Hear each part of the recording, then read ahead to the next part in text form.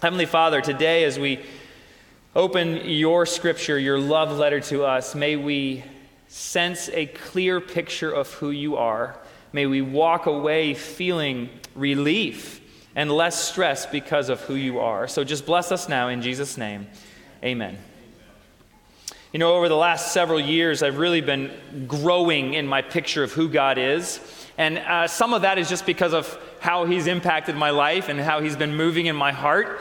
And that's powerful to watch. But another big reason why I've been seeing a better picture of God is because of so many people that come and they talk to me and they share their picture of God, and it doesn't match the picture of God that I have. And so there's this disconnect. And as we talk and I see the baggage that they're working through, or their relationship baggage with others, or their church baggage, it taints the picture of who God is.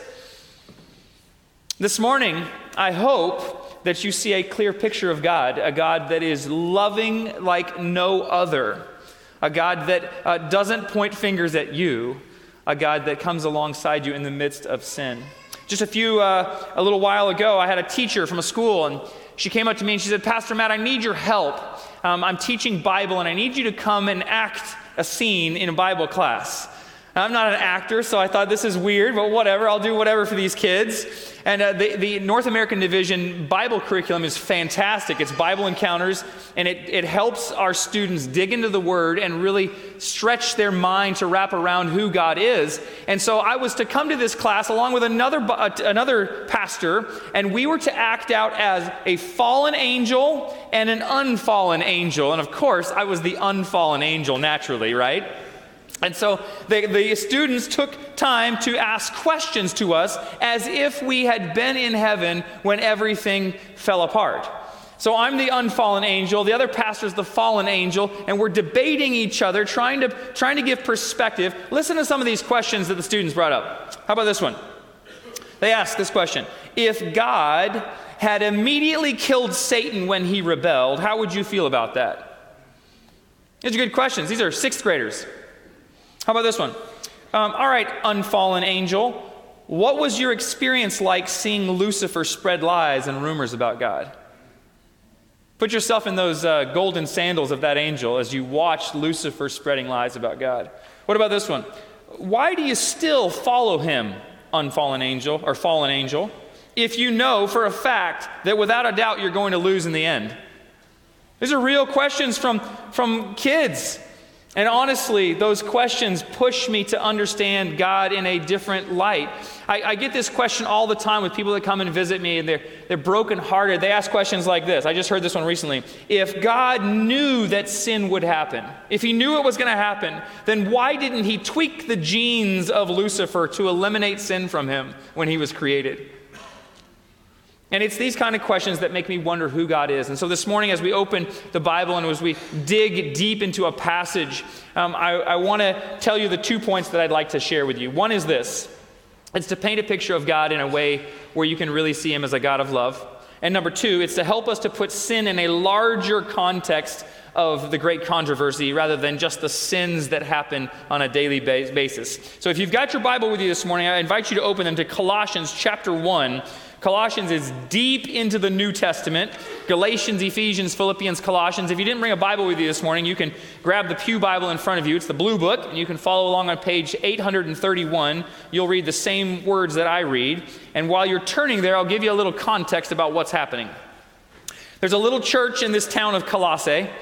Paul probably didn't plant this church, but he knows about what's going on in the church, and so he writes this letter to the Colossians, and he writes it to them for a reason. There's 2 groups that have come into this church with the crazy ideas, weird ideas that are changing the picture of God. The 2 groups are the Gnostics and the Jews. The Gnostics and the Jews. The Gnostics, it comes from the Greek word gnosko, which means to know. It was a group of people that wanted to know everything, both good and evil, which sounds a whole lot like Lucifer in the garden as Eve comes to the tree and he says, did God really tell you you shouldn't eat from this tree? Because when you do eat from this tree, you will know both good and evil. And the Gnostics, they said, let's experience every part of life that we can experience, the good, the bad, the ugly, just so that we can know about it.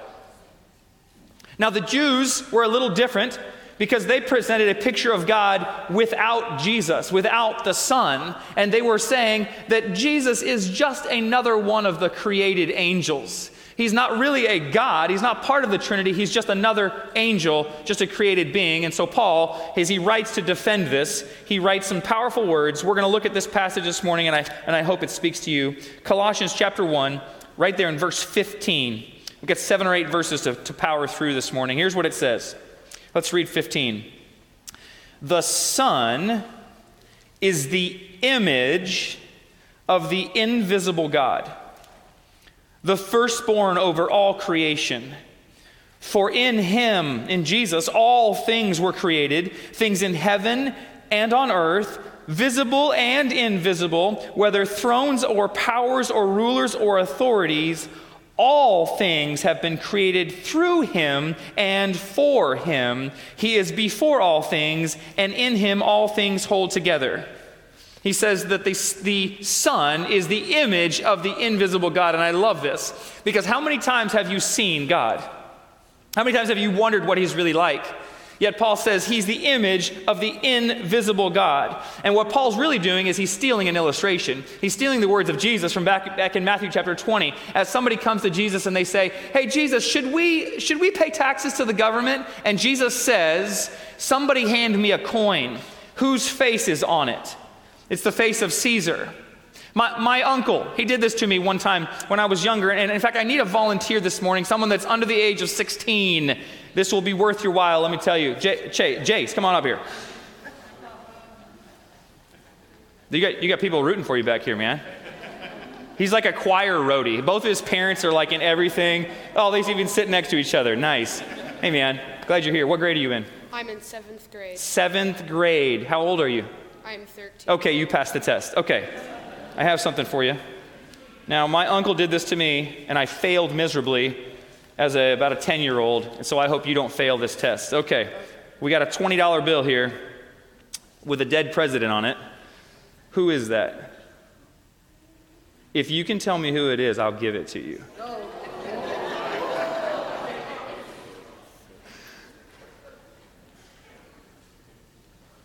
You got to guess? It's not George Washington. No lifelines.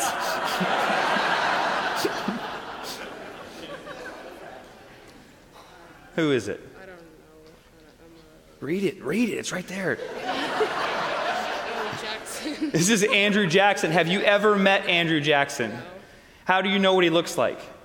Because you see it on the bill. So you've never met him, you've never given him a high five, you've never shaken his hand, but you know what he looks like because you've seen his image, right? Mm-hmm. Okay, there you go. Merry Christmas.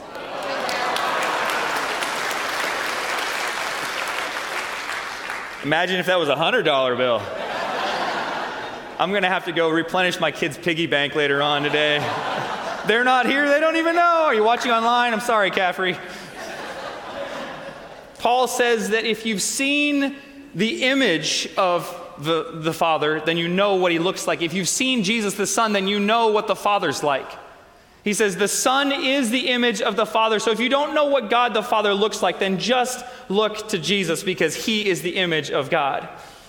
Paul continues talking. We just read the passage. He talks about Jesus being the firstborn of creation, not the literal firstborn, but he's in the firstborn position. He's the highest of all, not a created being, but he's in the position that gets the high and lifted up and exalted status. He's the one that gets the birthright. Paul says that Jesus created everything, but more than that, he didn't just create it. All things were from him and for him, which means that as he creates life, all creation turns and bows back to their creator God. That's a powerful being. And he continues in verse 18. Here's what it says. Paul writes, he says, and Jesus is the head of the church, head of the body, the church. He's the beginning and the firstborn from among the dead, so that in everything he might have supremacy. We pause there. Paul gets a little personal. He talks about the church. He says Jesus is the head. He's the vision. He's the reason behind the church. He is the very beginning. Now, in our finite minds, we always have a beginning and an end to things. When we think of a loaf of bread, we start with ingredients and it ends up as a loaf. It begins and it ends. When we write a letter, we say, "Dear so-and-so," and we end it with love or sincerely. There's always a beginning and the end, but with God, he's always been there. He is the beginning. Genesis says, "In the beginning, God." There's nothing before him. There's nothing that created him. He is the creator God. He's the one that holds all the power. And Paul even says he's the firstborn of the dead, which means he has the power over death too. He's untouchable. Are you seeing how Paul is creating this picture of an all-powerful God that has the power to do anything he wants, create things, power over death? He's got it all. He's all supreme. Verse 19, here's how it says. "For God the Father was pleased to have all his fullness dwell in Jesus, and through him to reconcile," that means to bring back to himself all things, whether things on earth or things in heaven, by making peace through his blood shed on the cross. It's beautiful. You see in the bigger picture of the gospel? See, way back long ago, heaven was filled with pure happiness. Just wonder and glory filled the streets. It was beautiful. But at some point, and we don't really know when, Lucifer's heart swells with this feeling that he wants to be like God. And I wonder if it happened as the Godhead, the Trinity, was dreaming about creating earth. And as they thought, man, wouldn't it be cool if we created this planet filled with people that love us and they know our love for them too? But whenever it happened, Lucifer's heart begins to fill with this wonder of what it could be like if he was God too. And so he begins to spread lies about who God is. And sin enters his heart, and war breaks out in heaven. War breaks out because sin can't be in the presence of God.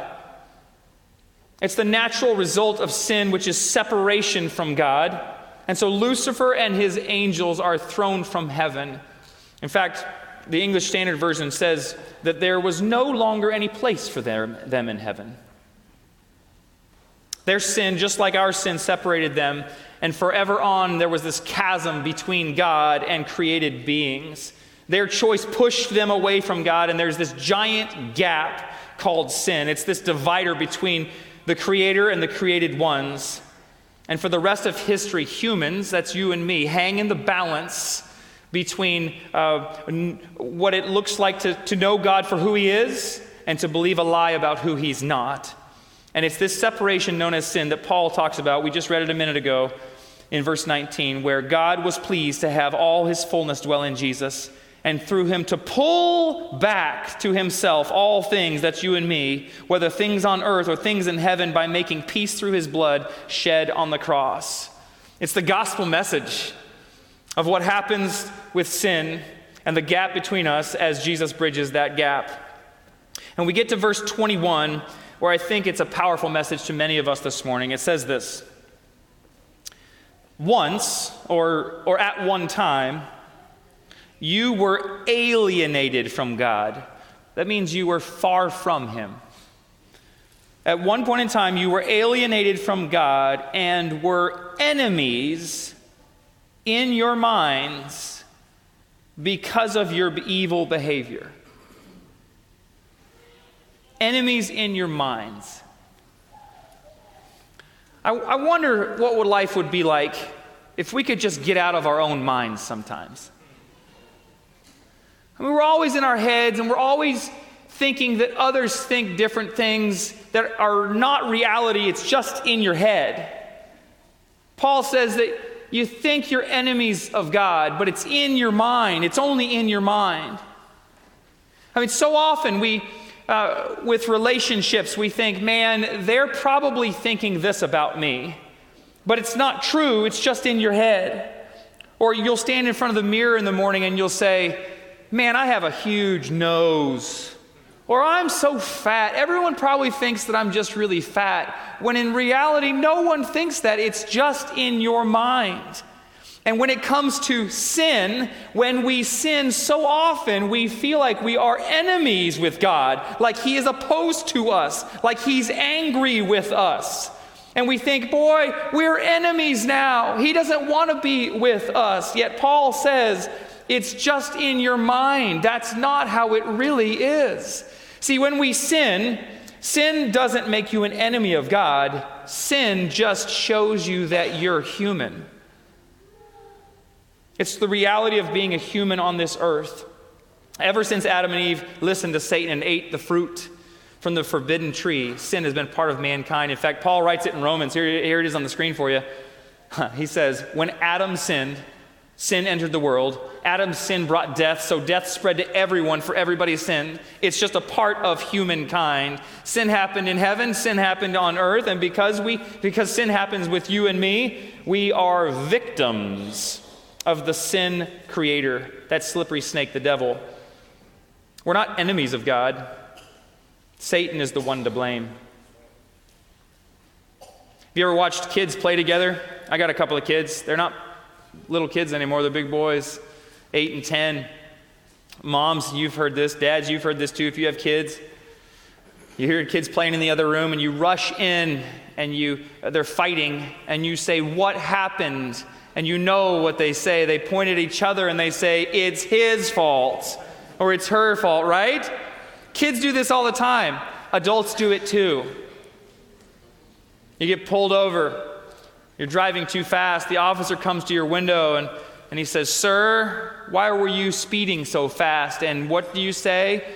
All the other cars around me were going the same speed. It's their fault that I'm speeding, right? They're the ones to blame. We do it at doctor's offices too. The doctor comes in and he says, ma'am, I'm sorry to tell you this, but you have type 2 diabetes. And what do we say? It's not my fault. It's the high fructose corn syrup that those companies put in the food. That's why I have this. It's not my fault. They're to blame, right? We do this all the time. We'll do it when with kids or adults that are cheating. The teacher comes up and they say, hey, I saw you cheating off of the guy next to you. And the student says, it's not my fault. I just had my eyes open and his paper was right there. He didn't cover his paper. It's his fault. Do we do this all the time? Nobody likes the blame. It's convicting. It's pointed. It's embarrassing. It feels like you're trapped. It feels like you have guilt. And if the devil can give you guilt and keep you away from Jesus, then he wins. But I believe that Paul, knowing how humans would feel with sin in their life, he found a better picture of a God that loves you. And he puts it in this last verse that we'll look at today, verse 22. Listen carefully to these words as we think of the context of sin and blame. Paul says, but now God has reconciled, that's made right, that's pulled you back, reconciled you by Christ's physical body through death to present you holy in his sight, without blemish and free from accusation. These must be the most freeing words in the Bible. Did you hear them? I don't know if I'm going to read the last part again. This is what you look like because of Jesus. You're presented as holy in his sight, without blemish and free from accusation. Some of you have the New Living Translation. Here it is on the screen. Here's what it says there. He says, you are holy and blameless as you stand before him without a single fault. Are you kidding me? This is the most beautiful message in the Bible. It's as if Jesus speaks to you about this cosmic warfare that happens around you, and he says this, yes, you are a sinner. Yes, you deserve to die. But sin has separated us, and it's not your fault, it's the devil's. I love in the Old Testament the sanctuary system, that model, because it shows you the richness and the depth of God's love for you through Jesus. Everything points to him. And there's one most confused part of the sanctuary system that happens on the Day of Atonement, Yom Kippur, one day a year. It's the one day where all the Israelites, all the children of Israel, all the chosen people of God that want to serve and honor him, they'd come together and they'd worship and they'd confess sins. The priests, they would do some heart searching too, confess sin as well. 2 goats would be brought to the priest. They would draw lots to figure out which goat was which. Remember, all year long, lambs were offered as a sacrifice to pay the penalty of sin. But all those sins had been forgiven because of the blood of the lamb. Now they have 2 goats here. And they would pick one that would be sacrificed, not as a sin offering, but as a cleansing offering. That one goat would be sacrificed, and some of the blood that represents the already forgiven sins, Jesus already forgave them by the blood of the Lamb. They'd take some of that blood, and he would put it on the other goat. Here's a picture. Maybe this will help you with the visual. Maybe you'll remember this picture for a while. They'd take the blood, and they'd put it on the other goat's head. And this goat was called Azazel's goat, which is a fancy name, but it really just means the enemy's goat. Remember the enemy of God? Not us, not even sin. It's the one that created sin. And the priest would take some of that blood and we'd put it on Azazel's goat, and he would lead that goat out into the wilderness where he would die. Sin would be destroyed. It would be gone. Blame would be placed where it needed to go, not on the sinner, but on the sin originator, Satan. Jesus took the punishment, and Satan got the blame. And doesn't that make a little more sense? I feel like this helps me understand God better, because God doesn't stand there with a pointed, crooked finger at you as he waits for you to sin. He's not in heaven right now with a clipboard as he's watching and waiting and just watching for you to mess up where he can make a check mark or a tally mark. God's not a God that stands in heaven and says, you did it, you're the one to blame. That's not the God that I know. The God that I know says, my beloved child, yes, you've sinned, but it's not your fault. And because I love you so much, let me show you my mercy. He's a God that loved you so much that he paid the penalty and the punishment for your sin by sending his son Jesus to die like a sinner. And now because of Jesus, you stand before him faultless and blameless. His mercy is so good, isn't it? His mercy triumphs over his judgment. His grace is sufficient. And his love is overwhelming. And this morning I've asked our praise team to lead a song that is a powerful one. Every time I listen to this song, it gives me chills, and I understand God in a deeper light. And if you know the song, you can sing it along with the team. And if you don't know, then just listen to those words, and may it give you a picture of God that loves you more than anything.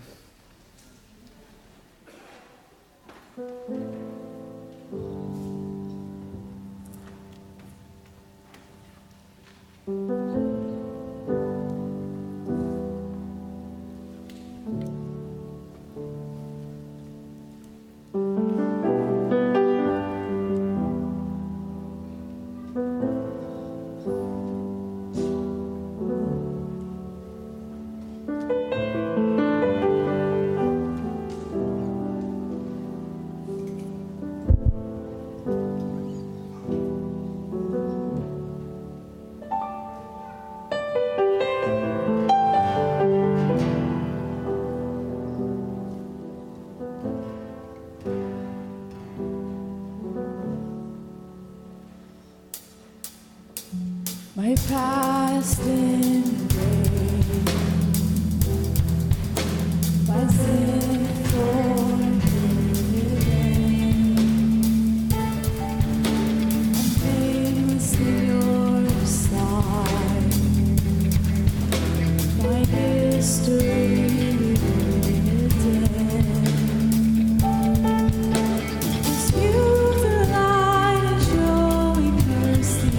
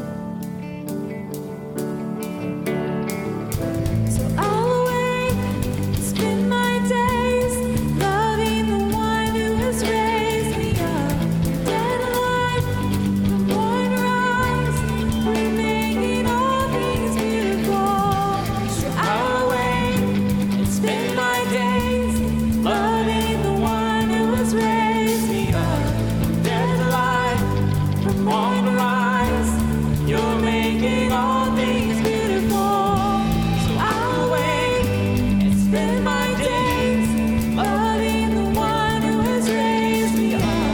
Dead to life, morning rise. You're making all things beautiful. So I'll awake and spend my days loving the one who has raised me up. Dead to life, morning rise. You're making all things beautiful, and you delight in showing mercy.